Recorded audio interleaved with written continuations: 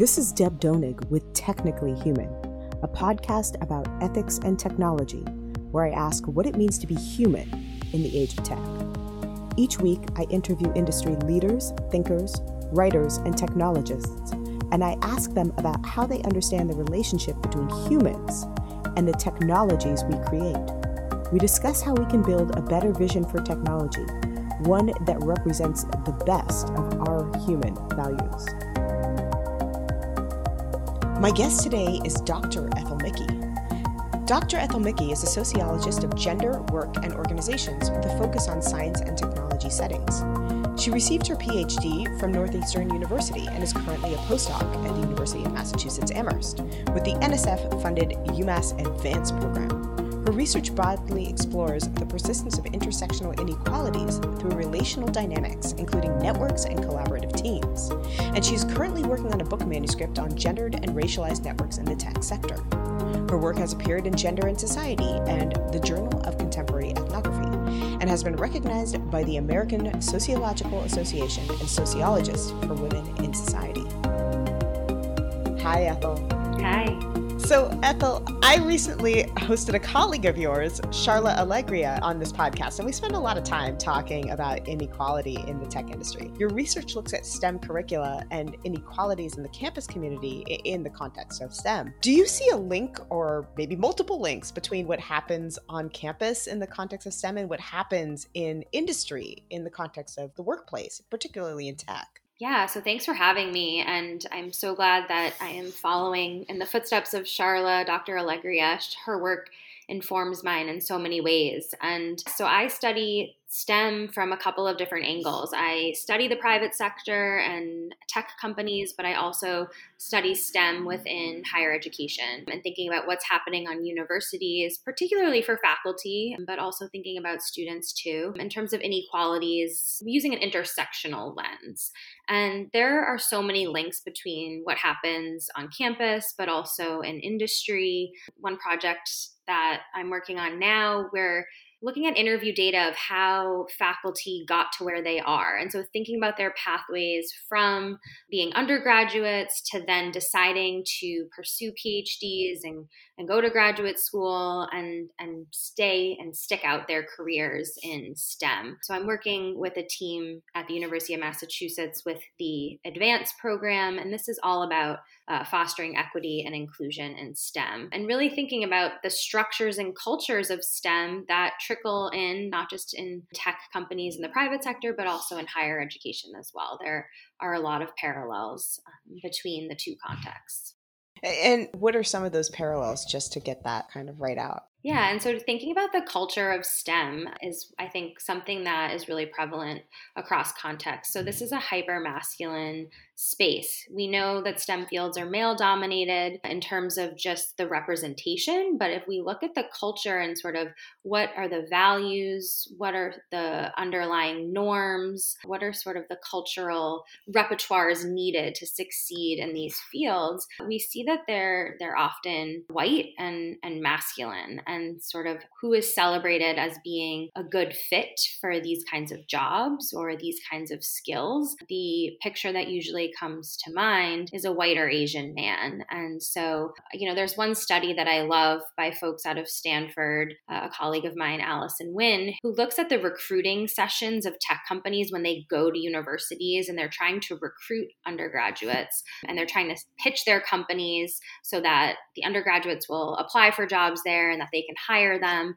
And the presentations given by these tech companies just constantly refer to athletes or gaming references, things that tend to be these hyper-masculine and also sexualized spaces that really excite the men in the room, and the men want to apply, but women undergraduates are, a little bit more reluctant based on just how these companies are pitching themselves. And so there's definitely this thread, this common culture that we see happening both in university, but also in these company settings.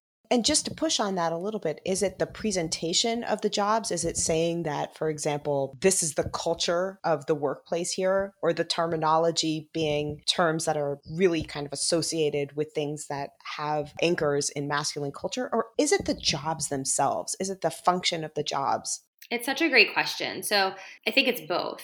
And I'll start with sort of the function of the jobs themselves, like what skills are required. If you look at job descriptions, and you're going down the list, it's okay, certain computing skills, familiarity with certain software. We tend to think of these as more masculine skills, that boys are just inherently better or more interested in these types of math and logic based skills that are part of job descriptions. But increasingly, what we're seeing, and it's in tech, but it's in other fields too, is this reliance on the idea of who's a good cultural fit to be hired. And so when companies are pitching themselves in terms of these are our values, here's what we like to do for team outings and how we get to know one another, a lot of times these center around activities that are historically have been male dominated. And, I think that's the interesting part about tech and computing jobs is that, in fact, it was women who were in these jobs to begin with in the US, if we look way back. Until they started becoming economically lucrative. Exactly. So this is a relatively new phenomenon. And so now we have this lens where we think of these jobs as more, masculine spaces, but that was not always the case. I know that causal explanations are sort of dangerous. And by causal explanations, I mean saying that this thing causes this other thing to happen. And I know that that's a kind of dangerous interpretive claim to make about data. But do you see causal links between STEM culture on campus and the way that the industry builds in that culture? Like, is it that the industry is building its own culture out of a culture that's established by those who are apprenticing into that new workforce? Or do you think that the way that students or the next generation of technologists learn and think on college campuses has an impact on the culture of the workplace in the industry? So which one is it? Which is the chicken and the egg here? What do you think happens? Is it the workplace culture that projects itself on STEM or the other way around? So my answer is probably going to be deeply unsatisfying, but I do think it's both. I think of these kind of spaces as mutually reinforcing. In sociology of gender, there's this idea of the ideal worker. And I have been talking around this, but who, when we think of a job, is the ideal fit? And this comes from, how we structure the workday. If we think at like the most basic level, like why do we have a 9 to 5 workday? And this idea that workers have no responsibilities outside of the workplace, that we are just, fully committed to working 40 hours a week. Well, that's someone who has no family or child rearing obligations, no care work to their communities. And so this is a cultural norm that's become embedded in the way we structure our workplaces. And so in that sense, we could kind of see how the workplace then will influence, okay, well then who is going to apply for certain kinds of jobs? Who feels like that they can, make these, and in tech work, it's often way more than 40 hours per week, can make these demands work and fit these norms of the ideal worker.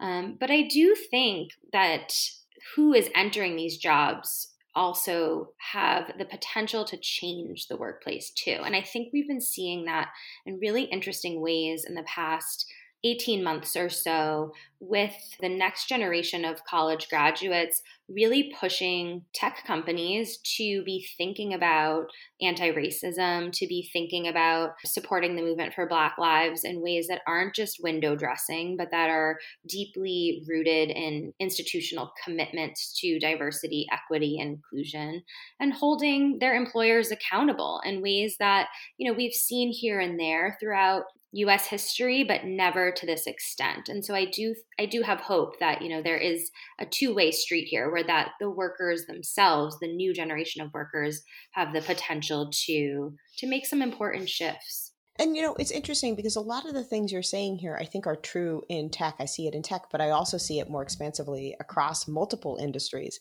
Is there something unique about STEM or the tech industry that develops inequalities? Is there something specifically about the tech industry culture that maybe has underrepresented the kinds of calls for social justice that you're talking about, and such that now they're more prevalent? I mean, I see a lot of inequalities across multiple workforces that I've been a part of. In business, in film.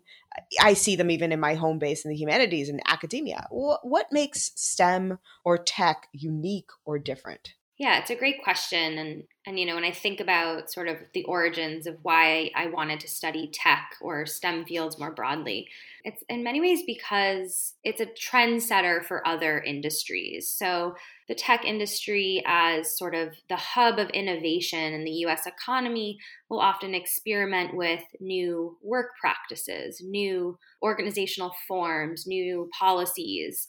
And so what we tend to see is that the practices from tech will often trickle into and influence other spaces. So this makes it a crucial site for research. And I definitely think there are some parallels in terms of the patterns of inequalities in other white, male dominated spaces, like you mentioned, business or film. But what's unique about tech is this combination of the spaces being male dominated, so the overrepresentation of men relative to women, people of color, and also what we perceive as that inherent masculinity of the jobs and skill sets that I've been talking about. So what's required to do the work. And so I think this combination kind of presents like this really bad whirlwind where we just know that these places have become really bad places for women and BIPOC folks to work. It's interesting. The more that I talk to folks in tech, especially in the lines of this podcast, the more I see that what we're talking about when we talk about inequality in tech is as much a part of the kind of broader infrastructure that sustains the tech industry than it is, specifically tech firms. It's not just about the startup and work and the engineering in the startup. It's also about the way that venture capital seeds certain startups, that it creates certain expectations of the industry, that it is responsible for cultivating certain potential leaders and endorsing certain potential leaders, much along the lines of the ideal worker that you're talking about here. I mean, I had one person who I was talking to on the podcast say that he, as a venture capitalist, so he looks for the good story, he looks for the movie, and he says, well, what does the movie look like? Well, you have a kind of usually a white male who has been to a prestigious university, has maybe overcome some hardship or taken some unusual path within that Harvard or Stanford trajectory, and has a kind of, understated charisma of the kind of iconic variety that we're now familiar with in Zuckerbergs and the Jobs. But I guess my question here is, are there particular features of the tech industry economy beyond the industry itself? I'm thinking, for example, venture capital here, as responsible for creating the culture that tech lives in, that you would pin as being particularly impactful in manifesting inequality? Let's zoom out for a second and think about what's the big picture beyond just these bad egg companies or individuals who might be biased, and thinking about what's going on in tech big picture. And one thing that really comes to mind is the volatile nature of the tech industry. And I mean this in a couple of different ways. So first, we have the sort of volatile nature of the organizations themselves. So you mentioned venture capital, right? So we usually start as startups and they're seeking out funding, and the end goal is to get that funding, and sort of the golden ticket is when companies often go public and become public firms. And so along the way of that sort of trajectory of organizations and companies, there's a lot of shifts and transitions that happen, a lot of jumbling of leadership, some old policies that have to adapt to meet new economic and legal conditions. And so it's also, it can be a really volatile industry in terms of what does the organizational makeup look like. But it's also volatile in terms of the job turnover itself. And so there's a term, the high velocity labor market of tech. And I just like that image of, this constant sort of cycling and churning of workers in this economy where highly skilled engineers never feel fully secure in their work. They're either constantly looking for the next thing, or they're not sure if their company is going to get that VC funding. And so they might need to look for a job if they're laid off in a few months. And so it's sort of this constant precarity or uncertainty that underlies the tech industry that that really shapes how people are hiring, how people are looking for jobs. There's a lot more informal hiring and reliance on networks that happens in the tech sector, and a piece of my work looks at that. And so I think it's all just sort of related to this, it's the high risk, high reward. When you're innovating, you're taking huge risks, and these entrepreneurs are taking huge risks with the hopes of high rewards, but there's often some byproduct along the way. Can you give us a specific case of a company or experience that highlights the kinds of inequalities that you're talking about here? Yeah, so in our field of sociology, we really work to protect the identities of the organizations and the people we study, but I can definitely talk about the company I studied. I call it Data Inc. It's a pseudonym, but it really exemplifies some of the trends that I have been talking about, but I think, could be sort of mapped onto what we see in other tech companies. And so Data Inc. shifted. I started my project. I was in the company interviewing employees and observing meetings and sort of informal gatherings for almost a year. And it had just transitioned from a startup to a public firm. And what I found were that there were these conflicting logics within the organization. And so what do I mean by logics? Logics are underlying organizations as sort of the taken for granted systems of rules, policies, job descriptions, how evaluations happen, really the things that govern organizations, that it's how they operate, but yet at the same time can reproduce inequalities. And so as this company, Data Inc., went public, what happened was the sort of startup, flexible, all hands on deck logic conflicted now with a very strict bureaucracy. And so as Data Inc. went public and we see it start to kind of formalize, it has all of these external agents that they have to report to. This, I noticed, was a highly gendered process. And so women all of a sudden were shuffled into more low status jobs with pretty narrow job descriptions. And at the same time, the company rewarded visibility and self-promotion. And so women that I talked to really felt stuck because despite their best efforts to promote themselves within the firm, to network, to try to get on high status projects, they really felt like they were in these roles that didn't allow them that visibility that they needed. Whereas men, on the other hand, told stories where they just sort of moved up the ladder gradually, getting promotions without really ever inquiring or asking about it. And so it's sort of this collision of organizational expectations, and women, by just doing their jobs and kind of keeping their head down and trying to do their best within the roles they've been shuffled into throughout this process, still hit a glass ceiling or still are unable to tap into the same networks that have status and power on par with men. Let's talk about those networks here. A while back, this is something that I continue to talk about because I found this so interesting. I had the CEO of a company called Hire Club on the show. I asked him what he thought the biggest mistake that undergraduates going into their first career attempt make as they apply for that first job. You know what he said? He said, applying for the job. Now, why is applying for the job a mistake? Because hiring doesn't happen when you submit your resume into a resume bank and AI reads your resume and then matches you up with experience. Maybe that happens sometimes, but especially for the good jobs, it happens because you know somebody in the organization or in the company who can vouch for you.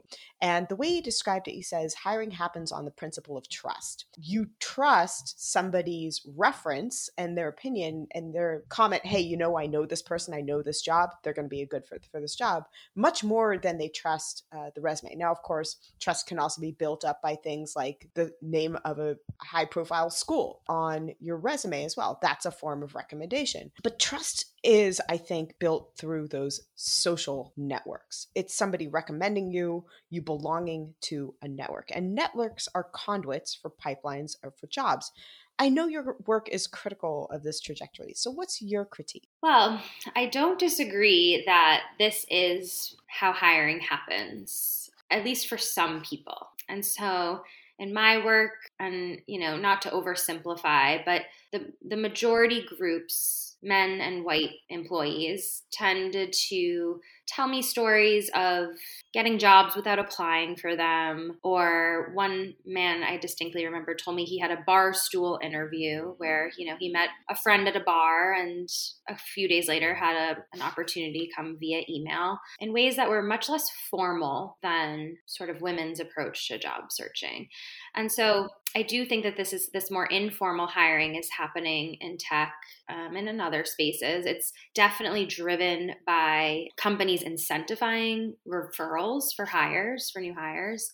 And that's where if you refer a friend to work at your company and they end up getting hired, you get a referral bonus, and it can be quite substantial. And so this means that a lot of these companies, people are just constantly recommending people they know. So I think the critique more from my work is, how do we conceptualize trust? And so if trust is key into how folks are getting jobs, then we need to unpack, who do we trust and why? And oftentimes it's about familiarity and sameness. And, we'll hear it all the time that, I'm really comfortable working with this person, or this collaboration went well because we come from the same background. And the research shows that that's true, that people who come from similar backgrounds, if they're working on teams together, there's less conflict. There's less sort of that explaining that has to happen from the beginning. It's sort of this mutual understanding of, this is how we are going to work together. But what that means is that this familiarity reproduces the same kind of people being hired.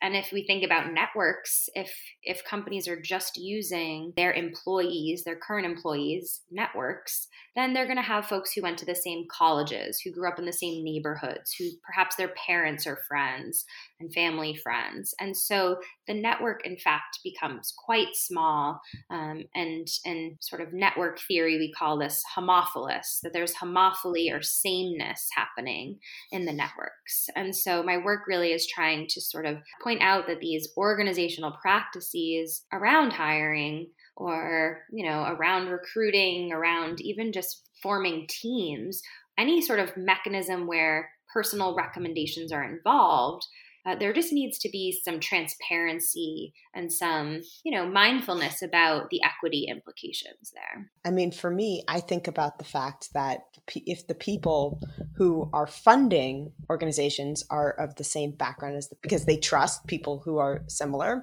the people who are hired or who are, then creating companies or have the opportunity to develop companies are the same people as the people who finance them.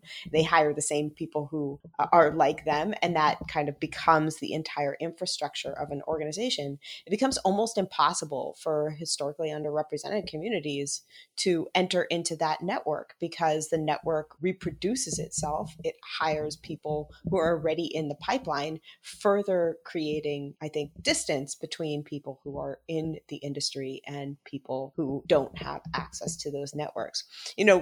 I guess this is the lead into my next question, which has to do with a kind of current attempt, especially in corporate network programs that are designed to improve organizational diversity and the status of women and minorities in particular, and really kind of trying to maybe make a intervention into those pipelines. And you've argued that actually these intended, I think well-intentioned pipelines oftentimes result in unintended consequences.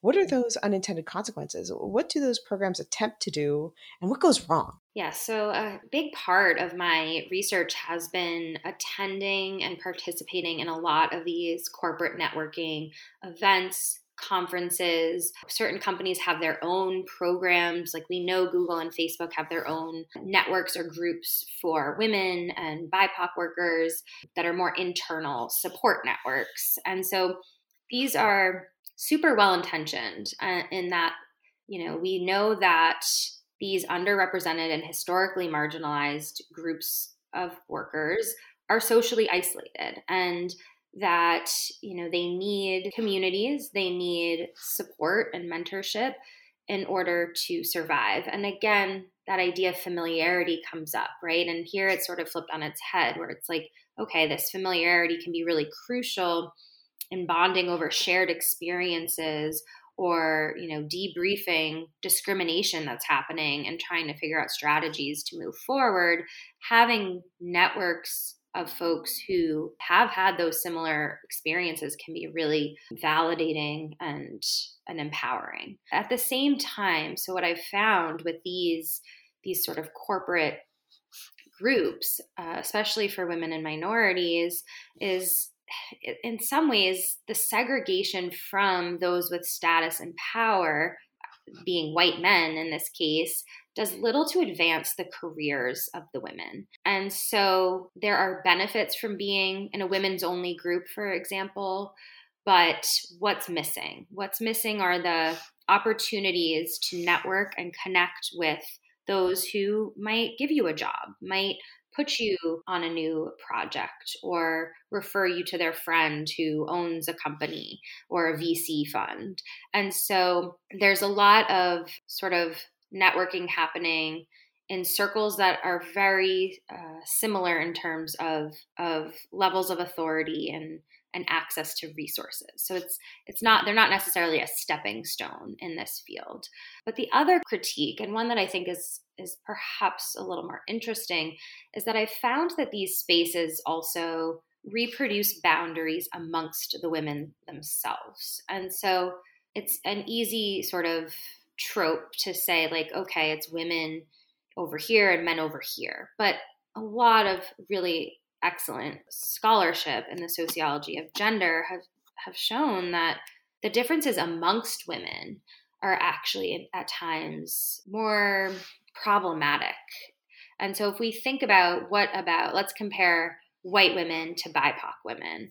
Let's compare even, class can come into this. Let's think about a first generation college student who is just starting a tech career versus someone who has graduated from an elite Ivy League school whose parents, have PhDs, right? So there's boundaries there amongst women. We can think about immigration status. We can think about sexuality. And these tend to be very heteronormative spaces as well. And thinking about what does work-life balance look like? And oftentimes it means juggling a heterosexual partner and kids. And that's not the family norm for a lot of women. And so in the ways in which these groups and programs kind of message themselves and market themselves to the very content that's going on in these spaces, what I do find is that there's sort of this normalization of a certain type of woman or a certain type of femininity that can be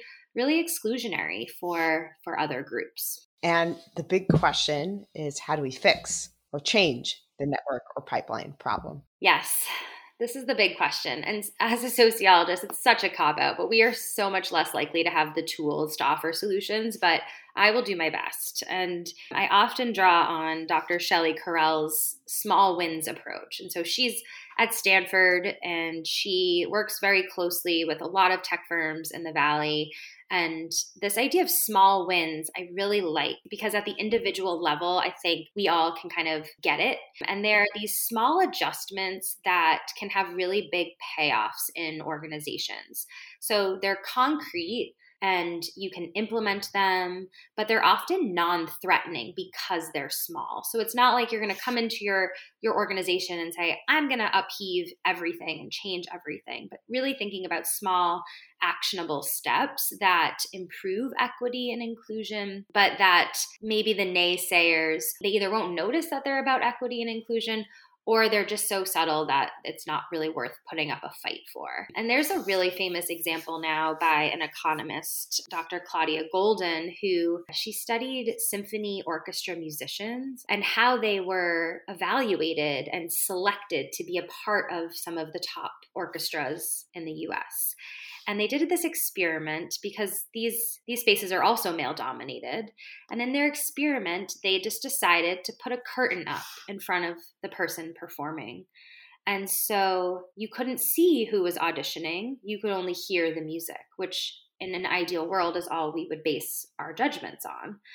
And they found that just adding that curtain greatly improved the number of women being added into and being hired to work and perform in these orchestras. And so something as simple as a curtain, the idea doesn't translate literally in the tech setting, but just to think about, a curtain is very non-threatening. So how can we implement something similar in STEM? And so this might be in hiring if there's sort of a rubric of different characteristics or qualities, skills that are listed and they're weighted. Maybe the weight that's added to personality or cultural fit can be reduced to sort of give a nod to the gendered or racialized class-based biases that might be built in. So, okay, I'm going to play devil's advocate for a second here, because the thought that comes up is, there are a lot of women-dominated companies. I think, for example, of Spanx, where I actually can see that cultural fit might be pretty significant. And to kind of further progress down this avenue of thinking in terms of playing devil's advocate, I also think that one of the things that the Spanx example gives us is an example of somebody in the tech infrastructure, which again, I'm kind of largening the scope of to include things like venture capital, whose idea was summarily dismissed over and over and over again because the male venture capitalists couldn't understand how valuable the problem that she was trying to solve was. But, she finally gets to a female venture capitalist who says, oh my God, this is a valuable problem. If you solve this problem, you will be solving this problem for a large segment of the population who has been seeking solutions to this problem. So I take the point about the symphony and the blind orchestra, but I wonder how far the analogy can transition into the scope that we're working with here, particularly because there might be the case in symphonies. I'm not a musician. I am not a musical theorist either. I'm not a musical historian. So it might be the case that all of our music is gendered as well, and that we're working in an ecosystem of gendered music, and that perhaps a history of music that followed a female lineage would look completely different. But in tech, we are, I think, certainly dealing with a history of technological innovations that follow the point of view and seek to solve the problems of a particular segment of the population, which tends to be white male and located in kind of cosmopolitan spaces such as Silicon Valley.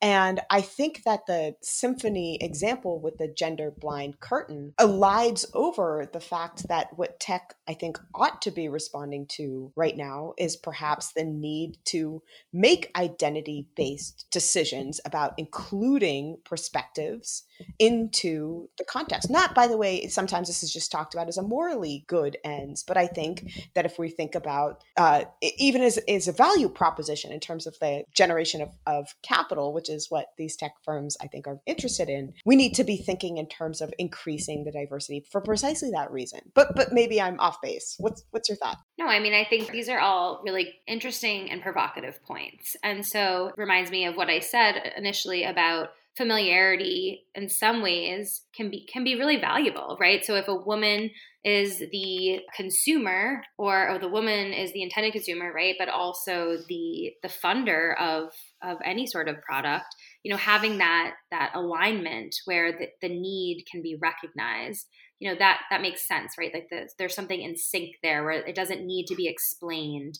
And I think in any instance where we can kind of unpack who's producing not only our tech products, our softwares, our hardwares, but even at the more fundamental level, like who is producing knowledge and creating innovation in our society. And, it's pretty well known at this point that diverse teams tend to be more innovative. Innovation of ideas is when people who are from different backgrounds get around a table and can kind of have those exchanges. So like, how do we get there and how do we move towards that? It's not just about improving the bottom line, but it's also about social justice and thinking about how do we go a step further than that, which is what you're driving us towards, where we are serving those who have been underserved by these products and by these technologies, and thinking about, certain community engaged tech, right? Emancipatory innovation is something that I think could be like the ultimate goal. I think we have a lot of work to do to get there. What role, since I come out of the university context and I'm trying to think about this, as are you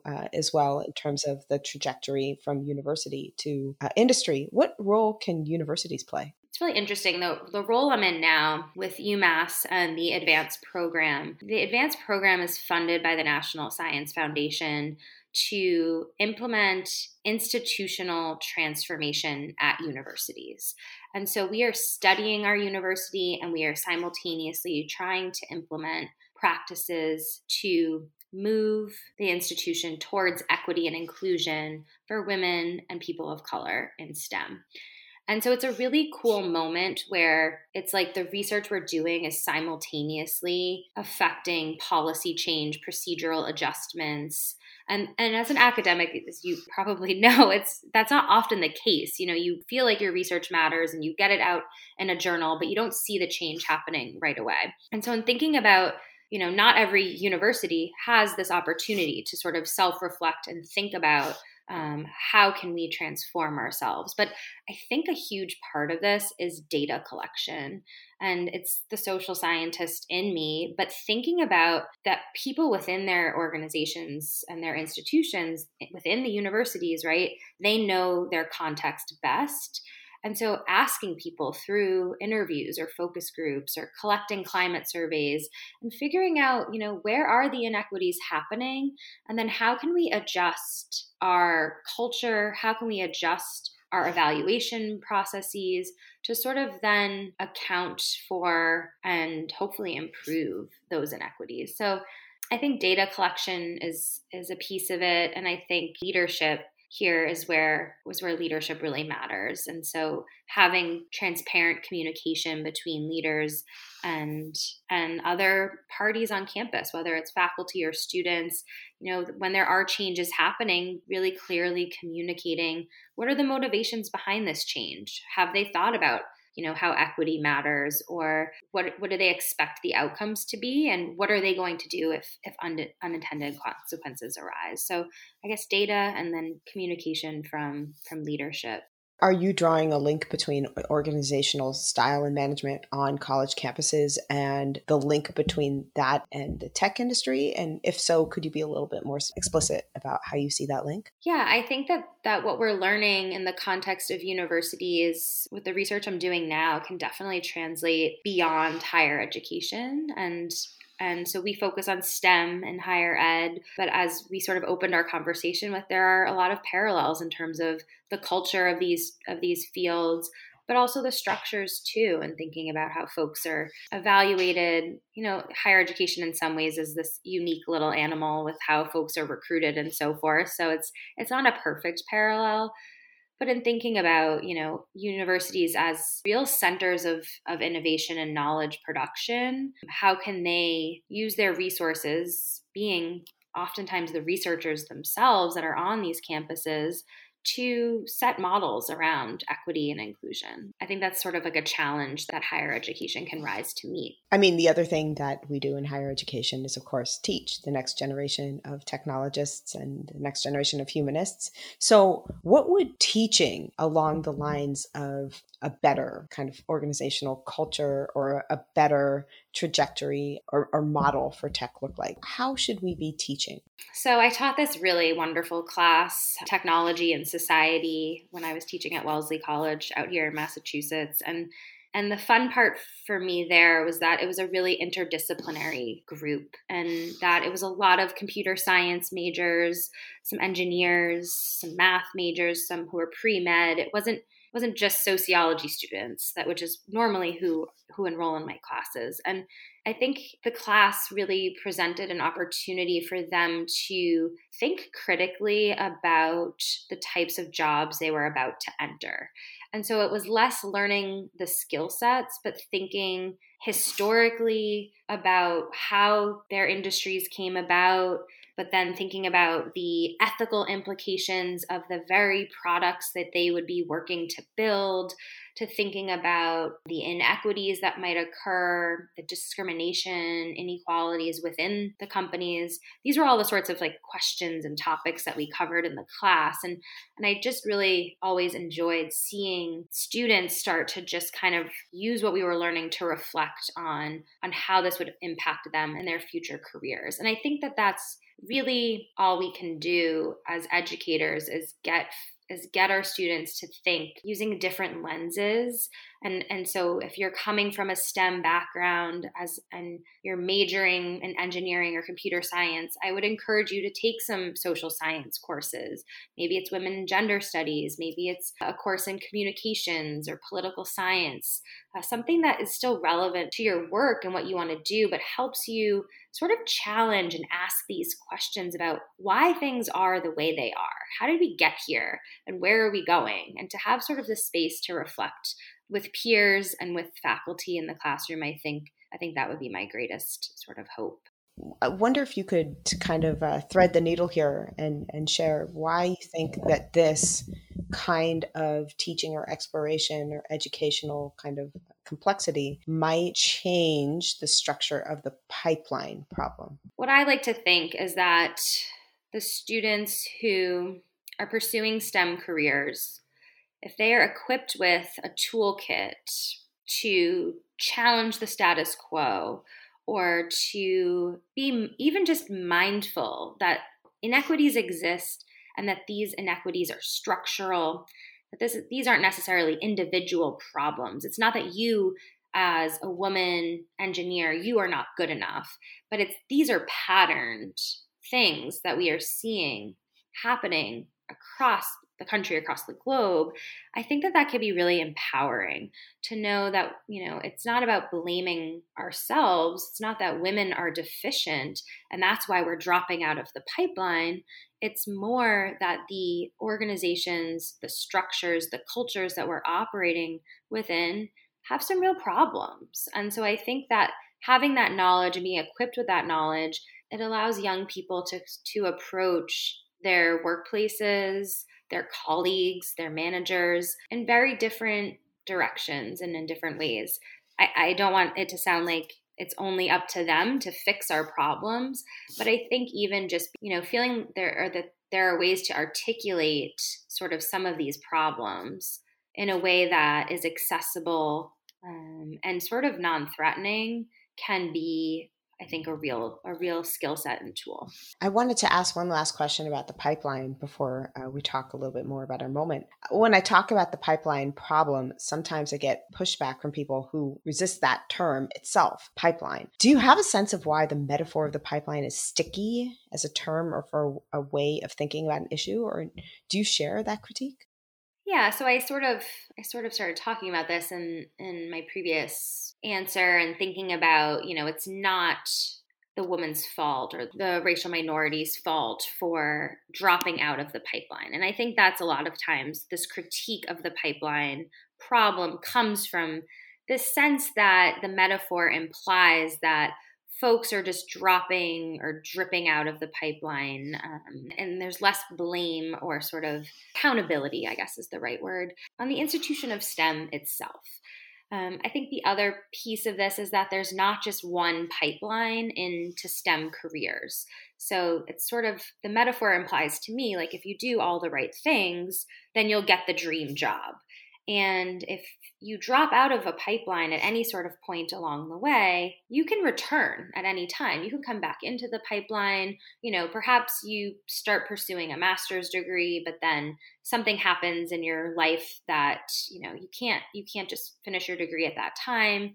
You could work at more of an entry-level job and then go back and get your master's degree and come back into STEM later. And so I think, Anna Branch, she used to be at the University of Massachusetts, and she talked a lot about pathways and potholes, that there are various pathways into STEM careers and there are potholes along the way. And a pothole, if you drive over a pothole, you're in less trouble than if you fall out of the pipeline. And so it's sort of, I guess, more encouraging in the sense that, and also more inclusive of these diverse trajectories that can happen in STEM careers.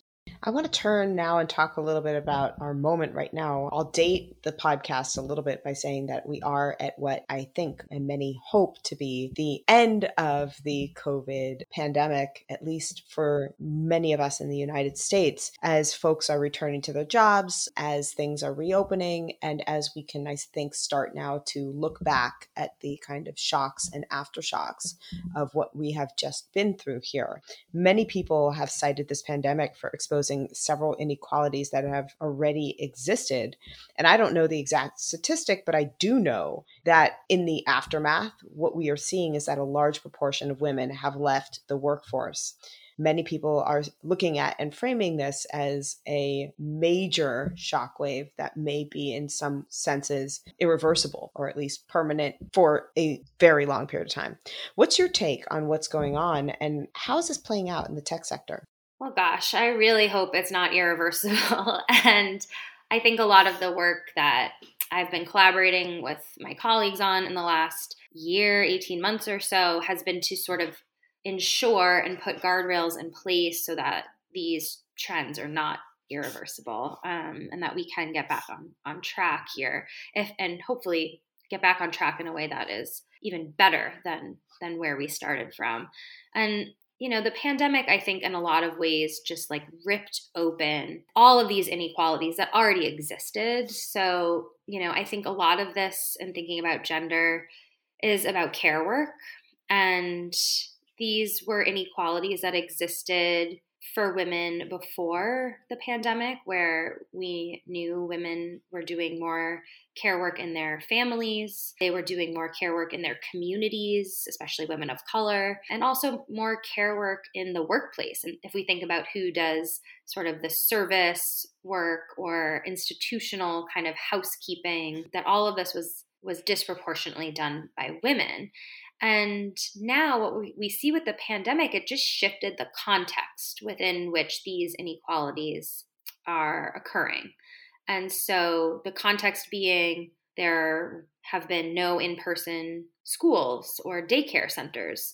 There have been no access to labs or work sites or performance venues for a lot of the work I do is for faculty. So thinking about what faculty need in the pandemic, but this is happening to folks, of course, across sectors, that the workplace drastically shifted. So these two major institutions that we operate within, our families and our workplaces, completely shifted overnight. And then at the same time, there's been this reinvigorated reckoning around racial justice, around the movement for Black lives. So the sort of layer of complexity on this is for Black people, for the AAPI community that are also dealing with trauma, grief, loss. There's just been sort of this added layer of community engagement, but also of really emotional labor that's happening too.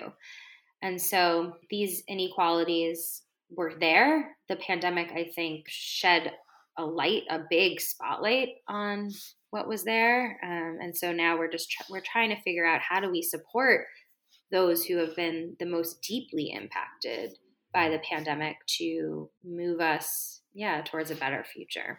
I think we probably only have time for one or two last questions. So I want to ask questions that deal both with the industry and with students in terms of recommendations. I think as academics, our tendency sometimes is to point out problems and to be critical of problems that perhaps other people don't see. It's much more challenging, I think, to offer solutions, but nonetheless, I will task you with this challenge. Sometimes when I present my critique or explanation of problems I see in the tech industry, the industry leaders I speak to are sympathetic and receptive to my critique, but they ask me, given the critiques, what they should actually do. Given your research and your expertise, what would you advise companies to do to promote equality, particularly, but not exclusively, gender equality? Yeah, and I think, this is really important. And it's also important to note that the tech industry, for all its problems, there are some really ethical and good people working in these companies and working in the industry who want to do better and are committed to do better. So if we can have the opportunity to provide recommendations, I think that that's really important. I already mentioned the emphasis on collecting internal data. I think that data can really be super informative for thinking about at the local level, what are some problems that need to be addressed. I would suggest to leaders also to examine policies with an eye towards equity. So we've talked about hiring and the role of networks and informal hiring. We've talked about corporate diversity programs, all sorts of policies that could be sort of examined and addressed, including how they're implemented, because companies oftentimes they'll start a new policy, but then we know that how that actually happens on the ground, how it's implemented, how it plays out, looks very different than how it's written in some handbook, right? So it really matters how these policies are implemented too. And then, there's some really excellent research on how to improve diverse representation in management, both in tech, but in other industries. And what the research really shows is that diversity trainings and trainings about bias don't really work as effectively as do efforts that establish responsibility for diversity. So having a manager tasked with improving diversity, or perhaps it's someone at the C-suite level who is tasked with employee engagement and inclusion, having, that sort of responsibility can really lead to the broadest increases in diverse representation. Establishing groups and networks that we've talked a lot about today to overcome that isolation that women will experience do have moderate effects. And so what I really suggest based on my work is that these groups need to be really intentional about being inclusive, thinking about which women are benefiting from these groups and these networks and which women feel excluded. And so establishing this responsibility, being mindful about equity, and talking to the people that you employ and hearing what's going on from them, I think is the best sort of strategies I have in my back pocket. There's one group that we haven't talked about yet, and I'm curious what you think of this. My invitation to Women Hack 2021 just came into my inbox right before we started. Women Hack is, as they describe it, a recruiting event, one of a kind opportunity to meet 15 to 20 top companies in just 2 hours. Their mission statement is connecting, I think, with the idea of creating a pipeline, women to these job opportunities. How should we think about the infrastructure or maybe the pipeline of women-specific organizations like Women Hack, or the kinds of organizations I see popping up that are attempting to intervene into this discourse? Are they part of the corporate structure? Are they part of a kind of like nonprofit entity? How should we think about them and their role, and what's your take on their effectiveness? Yeah, I hate to generalize because in my work, I've seen a whole mixed bag of organizations that are independently run and, progressive and critical of the systems and really attempt to be inclusive of the most marginalized groups in tech. And then there are those other groups that are sort of just another leg of the corporations that they are employed by, and have less opportunities or sort of wiggle room to be critical because they're employed by the very folks funding their groups. And so I don't think that there's a one size fits all approach to these women's networks or women's groups. I don't want to be critical of all of them, because I think there is some real opportunity here to use these spaces to create change. And I had used the term emancipatory innovation earlier in the hour. And I just think, organizations that can really be centering social justice, those are the organizations that give me hope and that I think can be really supportive to young people just starting their careers who are looking, for support. They're looking for networks, but at the same time, they want to feel, like that the industry is moving in a direction where they hopefully won't need these networks one day, that they will be inclusive and integrated in a way that they won't need sort of that added support. One last question. I teach a lot of students who will go into the workforce in the tech industry. My hope is that in developing this conversation, this series of the podcast, engaging my students with your thinking and the thinking of this many others who have come on the show. In so doing, I'll help change the culture of tech ultimately, and that this next generation, as they start to enter the workforce, will come emboldened and equipped with these ideas. What would you want them to know or understand or see or do or be aware of as they take their next step from college to their careers in the industry? So I would say knowing that you're not alone and that there are people out there in this industry doing really good work and critical work to make the workplace better for the people working now and for the people of the future. I'd also say that you don't have to do it all yourself. A lot of times when I mentor undergraduate students who are going off and graduating and working in tech companies, or they have internships in tech companies, they're just super eager to get involved with these diversity initiatives. And I think as junior workers, as young people, that sometimes letting the more experienced folks sort of take that responsibility. It's a lot of work and it can distract from the job that you actually have to do. You do have to at the same time start your careers and, all of the normal things about impressing your manager and doing a job well done, that doesn't go away. And so what we see a lot of the times is it's women, it's people of color that are doing like what I said, this institutional housekeeping. And sometimes that's not rewarded, or can be kind of, it could be sort of a risk early on in your career.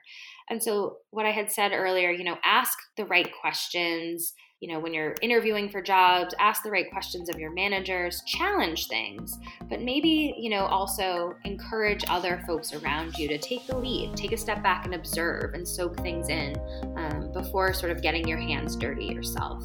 It's something that I struggle with, just starting my career too. And I study higher education, I work in higher education. I want to fix higher education in a lot of ways, but having senior mentorship can be really crucial. And sort of being the loud voice, amplifying some of those criticisms while sort of protecting my career too. So I think those would sort of be my two pieces of advice. Thank you so much, Ethel. Thank you. And this concludes season 5 of the Technically Human podcast. We'll be on hiatus for the next few weeks. Please stay tuned and join us for an exciting new season of the show when we return in the middle of July to bring you interviews with Silicon Valley writer Dan Lyons on satire, ethics, and tech culture, sociologist Dr. Anthony Hatch on biology, tech, and prisons, and many more exciting conversations. We'll see you in July.